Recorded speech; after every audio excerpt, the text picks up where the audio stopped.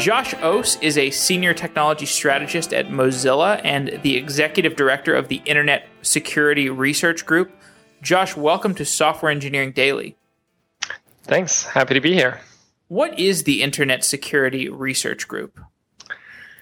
So we needed an organization to host Let's Encrypt, and we created Internet Security Research Group in, I think, May of 2013.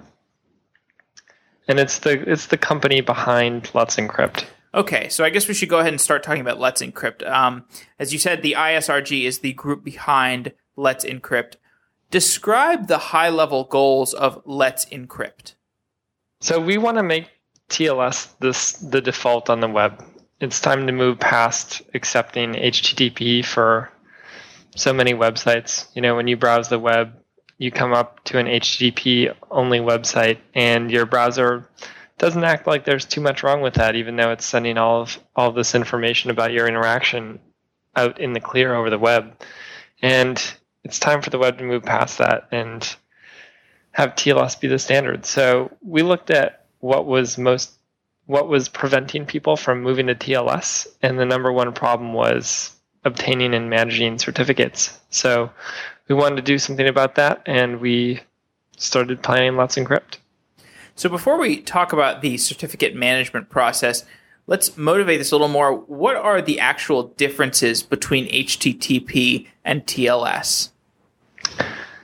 So HTTP is just spoken in the clear. So your browser puts together some headers and the content that it wants to send, and it sends it to a website. The website sends data back, and anybody watching this data flow over the wire can read it. It's just text, basically. HTTPS is the secure form of HTTP, and it uses something called TLS. So it's an encryption layer on top of the HTTP. And if you're using TLS, people watching the wire won't be able to read what you're talking about. How hard is it to watch a wire like you're referring to? So there are a couple ways that people do this.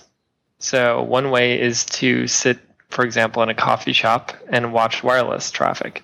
So if you're on a wireless network, you can often see what other wireless data is going over that network, and you can read it. And a while ago, there was, for an example, an attack called Firesheep, where people were doing just that, sitting in coffee shops and watching people's Facebook cookies come by and being able to get into their Facebook data.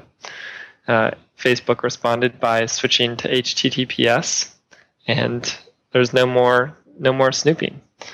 Another pretty well documented case is, the government surveillance programs, where they work with ISPs and telecoms to conduct mass surveillance, just pull down data off the connection points for the internet.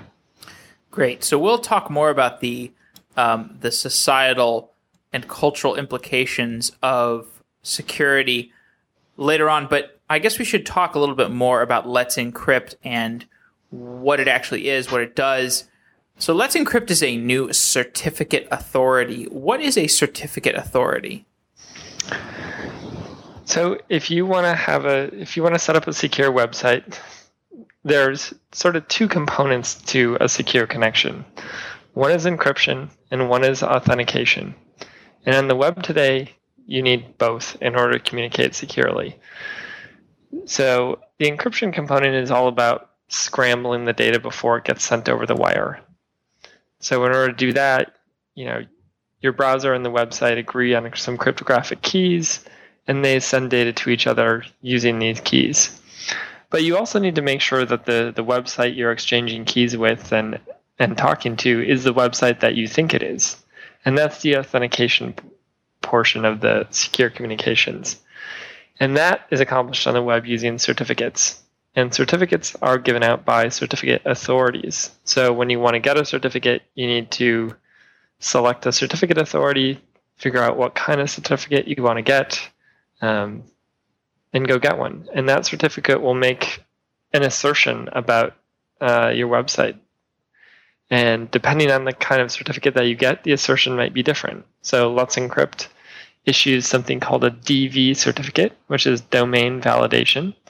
And what our certificates assert is that your cryptographic public key belongs to a certain domain. And that's all a DV cert asserts. There are other types of certificates that assert things like the name of your organization or other organizational details. We don't do that. Those involve quite a bit of manual work and are typically more expensive, and it's not possible to automate issuance of those. But it is possible for us to prove, reliably enough that a public key does belong to a domain.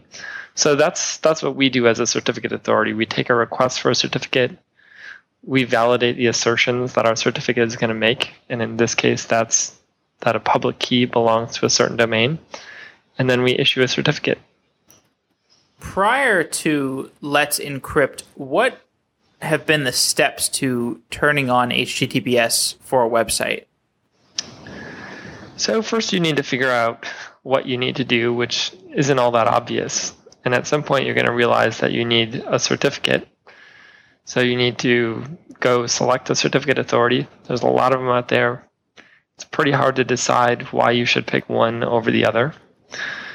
Then you need to figure out what kind of certificate you want.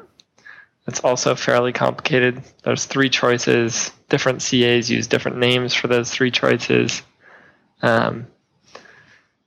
Pretty unclear. So then once you select a kind of certificate, you need to go through a validation process, which sometimes involves writing emails for the OV and EV, the more comprehensive certificates. You may have to submit documents, articles of incorporation, things like that. And then once you've gone through this validation process, then you need to get your certificate from the CA. You probably need to pay a lot of CA, most of the time you're paying for a certificate. And then you need to install your SSL certificate, which is also unfortunately not that easy to do. So the internet is rife with complaints about misconfigured certificates. That's most of what you need to do.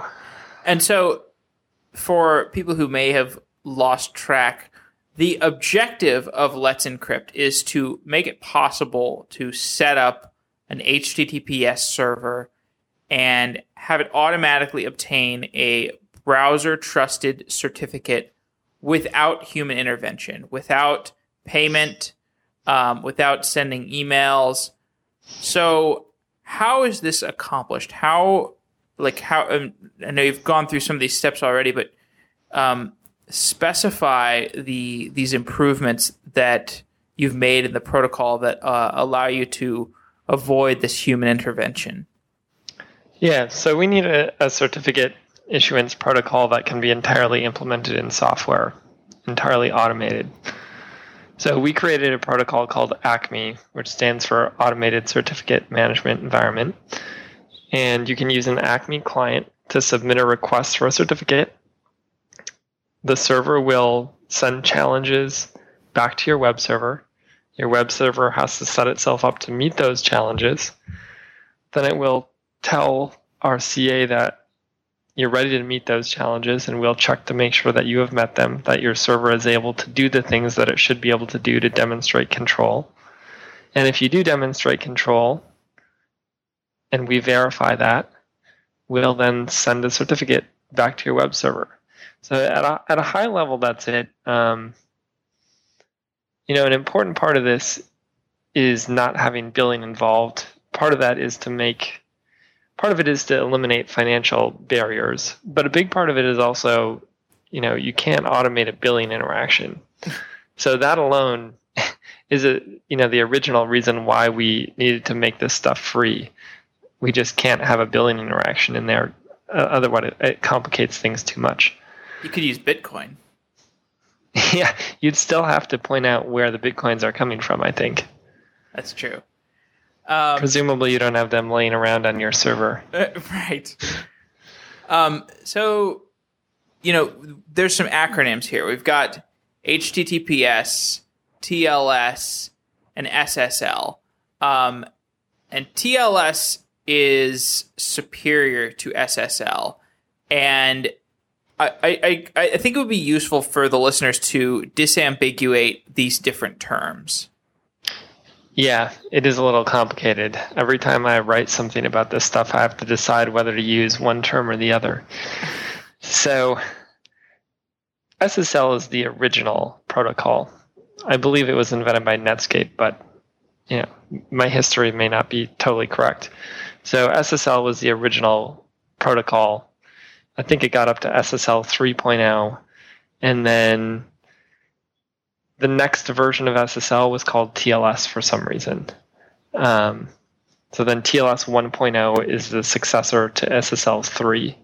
And SSL 3 is thankfully not widely in use on the web anymore because it has some pretty significant security vulnerabilities in it. But essentially SSL is just the old versions of TLS. So we should really be switching over to the term TLS these days, but SSL is such a popularized term that people, including myself, often use it to just refer to either SSL or TLS. So the transport layer, so TLS stands for transport layer security. The transport layer is just one layer of the networking stack. Why is it important to focus on security specifically at this layer? I don't know if I'm going to be able to go into a deep dive on networking layers at the moment. It's been a while since I looked into that, but you want a layer of security that encompasses the right data. So you want it to be around your application data. There are other places where people sometimes use encryption, so IPsec would be at the IP layer, things like that. TLS, I don't know. I don't know if I can give you a complete answer to this question That's right fine. now. Sorry. I'm sure there's some listener out there. He's got a great opportunity to, he or she can send an email or answer in the comments, and I'll add it to the show notes or something. Sounds good. So every browser and server and data center supports TLS. So why are applications still using SSL? I think, companies in particular build up complex IT infrastructures, and they have requirements to be compatible with a number of clients. Sometimes there are even client devices, and if the clients don't get software updates to use something past SSL 3, then the servers can't drop it. You don't see it that often anymore. Where you do see SSL 3 still out there is often big institutions, banking, things like that. Places that move pretty slowly. So Let's Encrypt is free and automated and open. Why is this combination of features so important? Yeah, well, I talked a little bit about free already. We don't want people to not get certificates because they're not able to pay. But maybe even more importantly, you can't automate a billing interaction. We wouldn't want somebody to be running our certificate software and all of a sudden it stops working because you didn't update your credit card. So that's the free part. Automated, if we're going to make the entire web use TLS, it's really got to be simple. It is way too complicated today. And simple means automated. We can't have systems administrators constantly doing manual tasks to keep TLS working. It's a big reason why TLS hasn't taken over already, and we got to get there. So openness is important. If people are going to trust us, so if everyone is going to use TLS, people need to trust their certificate authority. And the way to gain trust is through openness. So, does that refer to open source or open communication, or what exactly? All of the above. So our software is open source. People have questions about the quality of our software. They can come look at it themselves.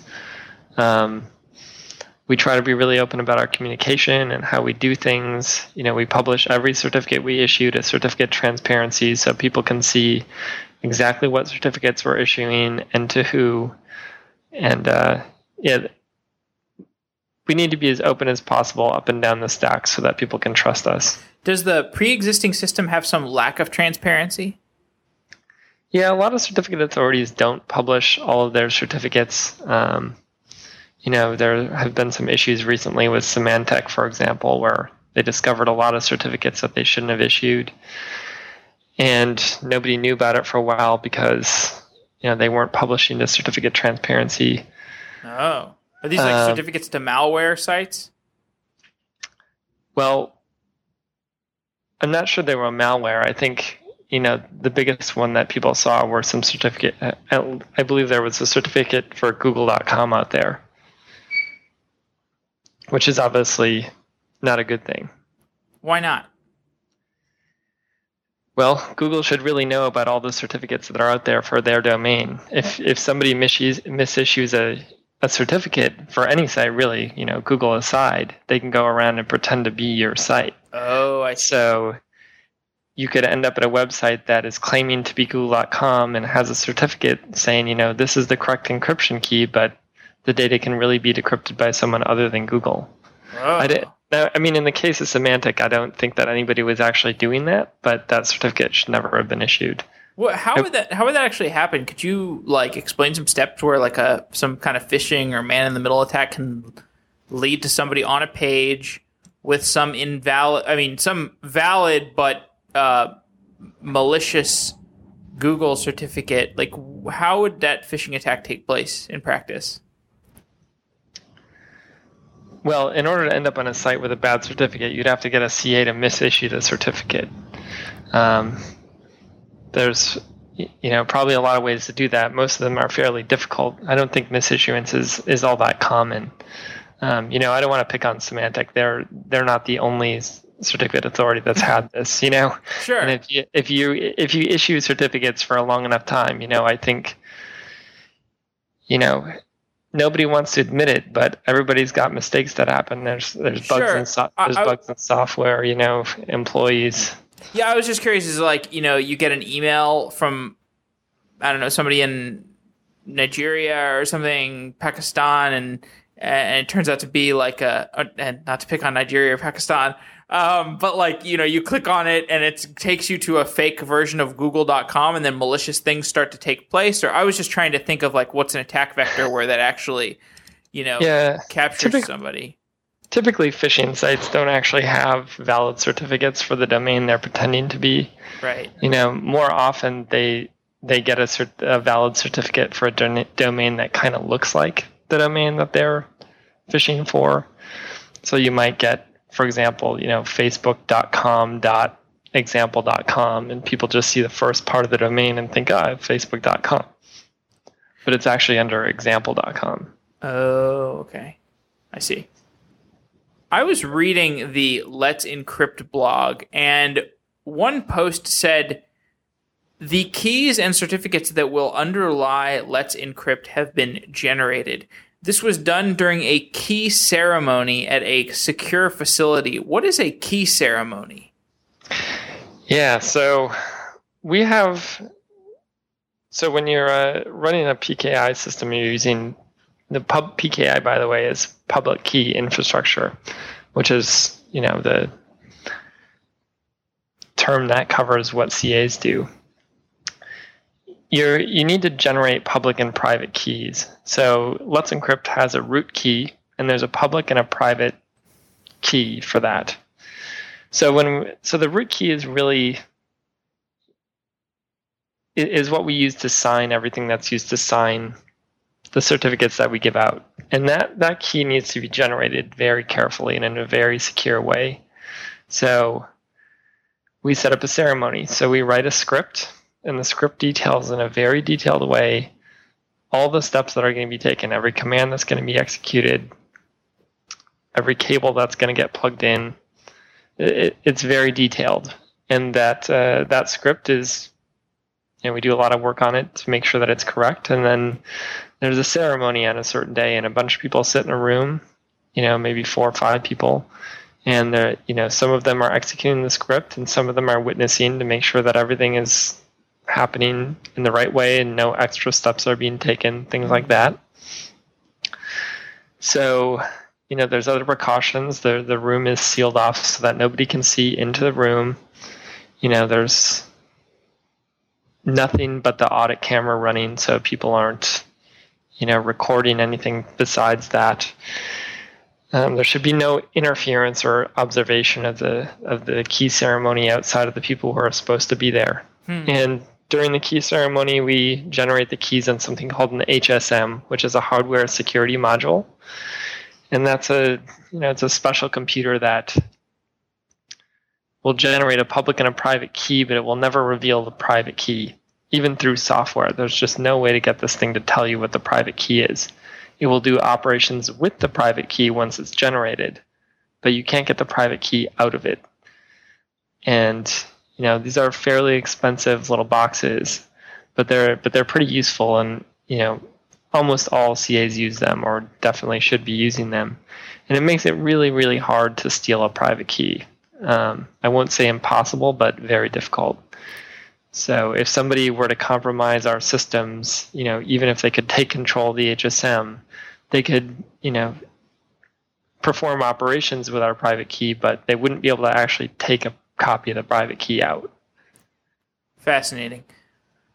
So on October 19th, Let's Encrypt became entrusted by all major web browsers.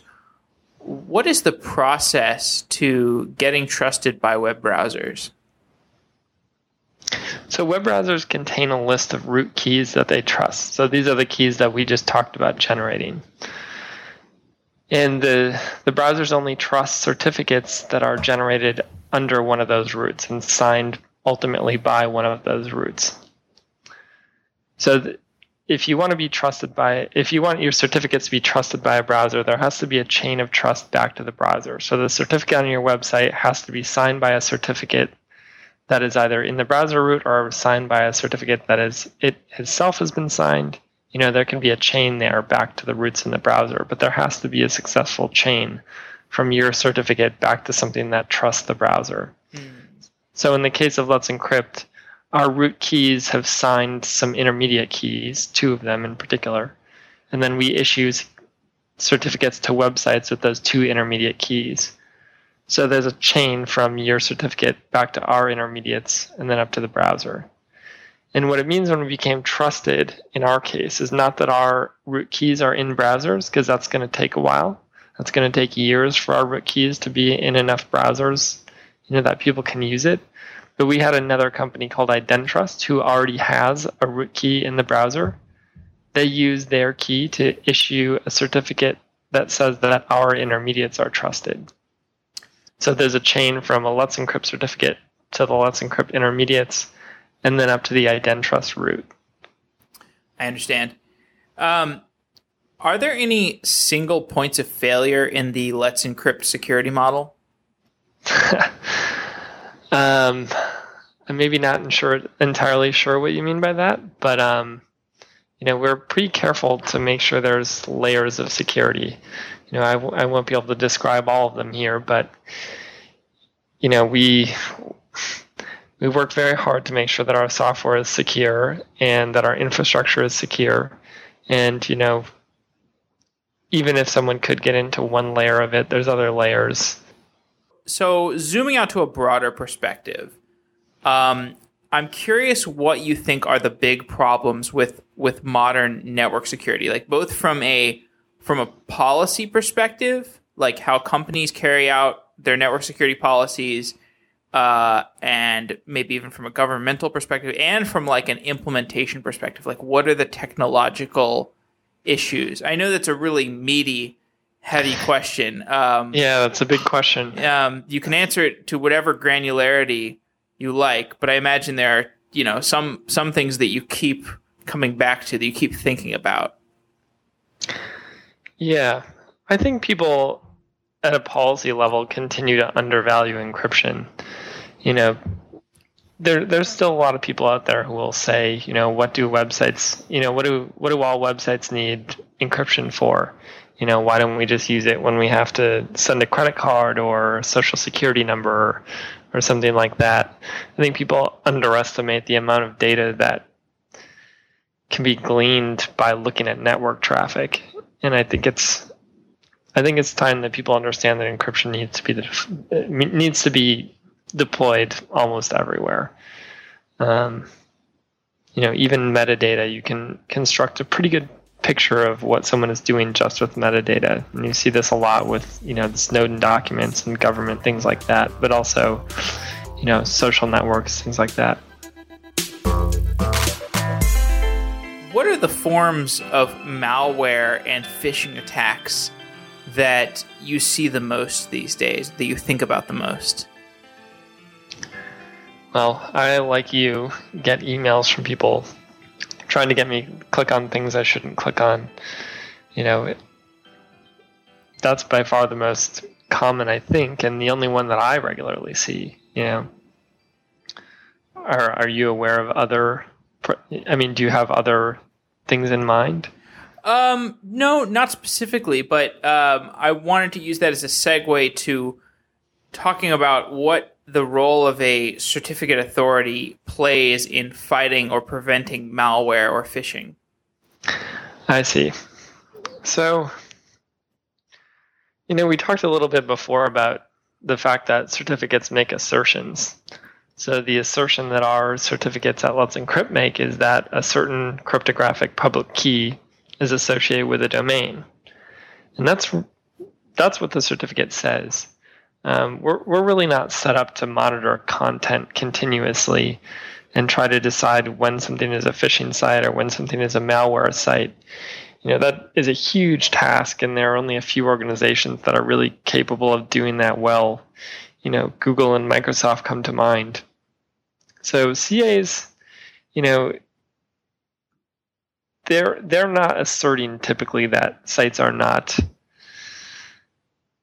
malware or phishing sites. There are definitely CAs out there who go to great lengths to try to assert that. And, there's some debate as to whether they're really able to do that. But I think at the end of the day, certificate authorities are just not equipped to do that, and not the right layer at which to be trying to police content like phishing and malware. A commonly expressed concern is that malware sites can have a valid HTTPS certificate, which could give visitors a false sense of security. What are the steps to, in what cases could a malware site end up with an HTTPS certificate? What measures need to be in place to prevent bad actors from acquiring a certificate? So, websites can shop certificate authorities to get certificates, right? So if you have a malicious website and one certificate authority won't give you a certificate, you can just go to a different certificate authority that will. So it's not so hard, I don't think, for phishing sites to get certificates. It really doesn't matter how good a particular CA is at preventing phishing. It really matters how good is the worst CA. So I think the bottom line is that phishing and malware sites are going to end up with certificates one way or another. And I think the crux of the issue here is how browsers represent the value of a certificate. So, when a site has a basic DV certificate, you'll see typically a lock in a web browser. And this really comes down to the question of, what do users of web browsers infer from seeing a lock in their URL bar? So do they think that the lock just means there's encryption being used, or do they think that the lock means that just everything on this website is safe? You can click on anything, do anything, and it's totally safe because there's a lock there. Obviously the latter there is not true. A lock doesn't mean that everything on a website is safe. It in most cases really just means that the data over the wire is being encrypted. So, I think browsers have a pretty hefty challenge to try to figure out how to present UI for this stuff. I do think that a lot of users don't pay too much attention to the lock. They see the lock often enough that it just becomes something they gloss over. There's some users who do look at it, but I think a lot of them don't. So when that's the case, I don't think that lock for a phishing site matters that much. I think browsers are going to have to move to a point where encryption is required, but it doesn't necessarily show you a lock that might overrepresent the situation. Does that make sense? Yeah, I mean, so are we talking about like a gradient, like a rusty lock, and then like a lock, and then like a really big lock, or like a tank or something? Off the top of my head, I guess I would just say nothing, right? Like when you visit an HTTP site, there are certain security guarantees being made about that website, and it, but you're not seeing a lock.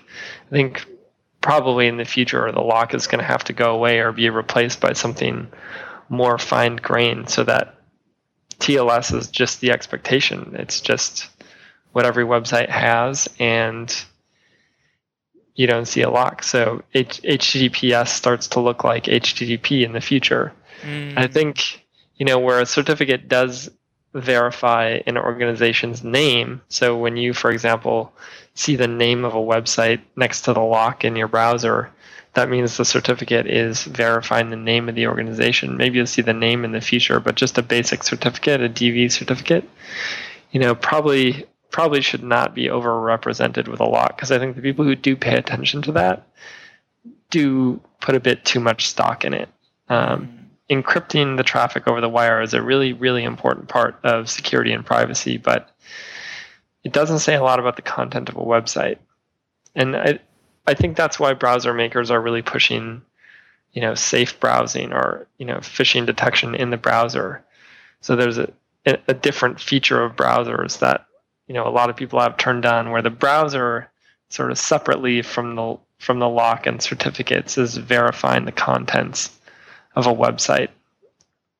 And those features typically rely on phishing programs like Google and Microsoft. And those are, pretty big programs. They're scraping a lot of content on the web very often. They're really keeping track of what's out there. They've got a lot of people behind them helping to decide what's phishing and what's malware. And those are the people who are doing a great job of checking content on websites. And that information can be delivered to browsers much more effectively through a safe browsing feature. Or I believe, trying to remember what Microsoft calls their feature. It's not in my head right now, but it's much better to rely on those features to check for phishing and malware than it is to rely on what certificates, whether they say what they say or whether they exist or not. So I saw an editorial today. It was on Medium. Somebody was talking about how they thought that Twitter and Facebook were degrading the promises of an open internet.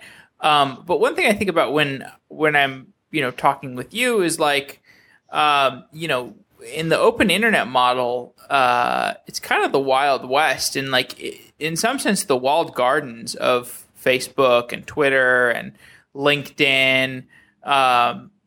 These places are a more forgiving environment for new internet users. I don't know, and it makes me think about like, people criticizing this internet.org stuff that sort of frames Facebook as the portal, as the go-to portal for the internet. But I don't know. It makes me think about this stuff. Do you have any strong feelings about the future of the internet being more open or more or more walled garden-ish? Well, there's trade-offs for everything, right? Walled gardens certainly do offer some advantages, right? You can really work on curation and controlling content, and that can definitely make things safer, but it comes off with trade-offs too, right? It limits input into a system. It can have data lock-in, things like that. So there's trade-offs to everything. I do think that net neutrality, for example, is very important. I think it would be a great loss to the internet if we didn't have net neutrality. So is net neutrality like, do you see that as a very binary thing, or do you see it as a gradient? I think where it becomes a gradient, things get, becomes a slippery slope very, very quickly. I mean, it isn't necessarily binary, but it, people get onto that slippery slope very quickly. Okay. Well, let's talk some about the broader security picture. I had a conversation with Vint Cerf, and he was very worried about the attack vectors that emerge as we move towards the Internet of Things. Like, he was very worried about like refrigerators, like internet connected refrigerators attacking a bank, like being used as DDoS vectors. And I'm wondering if you see any big challenges in the future for network security as things change, like as more internet connected devices emerge. Yeah, I mean, I don't work in Internet of Things, so I'm no expert there. I do get the impression, as many other people do, that security has not been well enough thought out for the Internet of Things. There's a lot of work to do. I think it's a genuinely difficult problem, so I'm not saying that people don't necessarily have the priorities right, but it's a difficult problem. I mean, you're often talking about very resource-constrained devices, and security has a cost. It costs CPU cycles, costs memory. There's some complexity there, and I think IoT is a young field, and I'm sure most people are aware that security is important. But I think it's a young field that's going to require a lot of work to figure out how to secure that.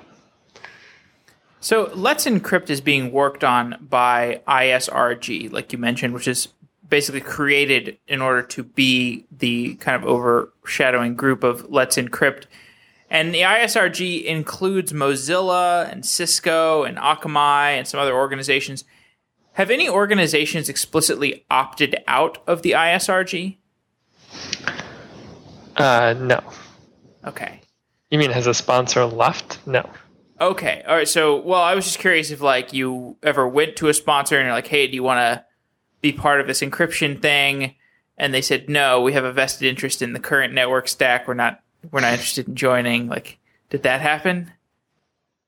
Not really. We have obviously had sponsors not join the project, but typically it's a financial issue. The response has been pretty overwhelmingly positive. It's hard to find someone out there who doesn't think that we should, make encryption the standard on the internet. It's just a question of, how to do it and where's the money going to come from. Sure. The ISRG has a collaboration with the Linux Foundation. What are the similarities in ethos between ISRG and the Linux Foundation? Yeah, I think the Linux Foundation, they've been a great partner so far. We're really helpful. I think they understand the value of openness. They have a lot of experience with Linux. That's another community that's fairly open. They, from open source software to sort of the nonprofit and corporate aspects. So, yeah, they're really on the same page with us about openness, open source, transparency. What are the bottlenecks to widespread adoption of Let's Encrypt? So you need to have a certain level of privileges to set up certificates on your server. I think the biggest bottleneck is that people don't have the ability to do that. So there's a lot of people on, hosted or managed, they have hosting plans that are managed for them. So they're not able to get the permissions on the server to go in there with the command line and install things. So, where people are able to do that, it's pretty easy to get a certificate set up through Let's Encrypt. But a lot of people just don't have that access to their web servers. So they're going to have to wait for their hosting provider to give them support. So one of the big things that we want to see happen is hosting providers, integrating Let's Encrypt so that all of their customers can turn on TLS for their websites, or just turning it on for them. So that's where we're really going to get a lot of users. There's only so many people who are administering their own server out there, and if we're going to get the entire web encrypted, the bulk of our subscribers are going to come from major hosting services that turn on support for Let's Encrypt. And getting them to do that is probably the biggest, impediment to adoption for us. Let's Encrypt will enter public beta on December 3rd. What will happen on December 3rd? So right now we're in a limited beta, and what that means is you have to sign up, and then you have to get approved, and then we'll send an email inviting you to get certificates.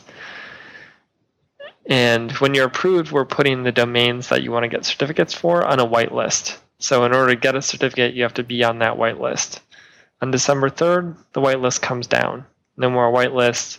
Anyone can just apply to get a certificate. Okay, interesting. So you mentioned some concerns about the NSA or the just government kind of degradation of privacy rights early on in this conversation. Do you have any strong feelings about that, and do you feel like stronger encryption can help maintain privacy? I do think unlawful mass surveillance programs shouldn't be happening. And that's not just about, the US or the NSA. That's much bigger than just the United States, right? Lots of other governments and entities engage in that sort of behavior. Encryption makes that stuff more expensive. It raises the price, right? If all that data is just unencrypted, flowing across the lines, you basically just have to record it. Just send it off to a hard drive and you're done. If everything's encrypted, that becomes much, much more expensive to carry out mass surveillance. So it's, ideally will force law enforcement in any country or, anybody trying to carry out mass surveillance to, really focus on the people that they should be trying to focus on. How did you become passionate about network security? How did you get interested in this topic?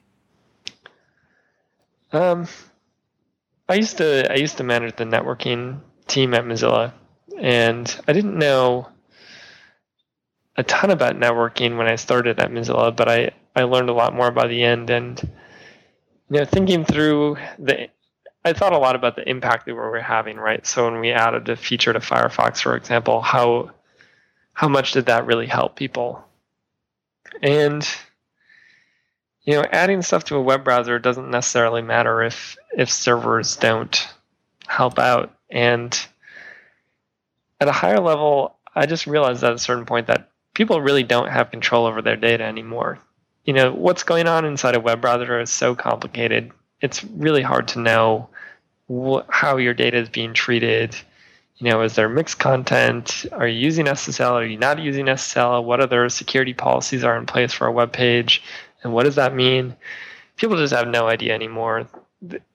Trying to control their data, it's just out of their hands. So if we're going to give some control back, the really only way to do that is to treat everyone's data all the time as if it matters. Mm-hmm. Like that, we need to take care of it. We need to respect it. And that means making security simple enough that it's just on by default. So when you go to a website, you shouldn't have to worry about whether the browser might be sending your data in the clear or not. The browser should just not do it. Just don't do it ever. Just refuse to do it, That's where we've got to go. And, Let's Encrypt was the best thing I could think of to get us there. It was the best thing I could think of doing that would really protect people at a very large scale, Are there any other initiatives that you foresee emerging from the ISRG? Right now we're really focused on Let's Encrypt. People kick ideas around, but the reality is, we gotta get this service up and running and make sure it's running really well before we start thinking about what we might want to do next. Great. Well, Josh Oss, thanks for coming on to Software Engineering Daily. It's been really interesting talking to you about Let's Encrypt, and I'll be watching the project closely. Great. Thanks for having me.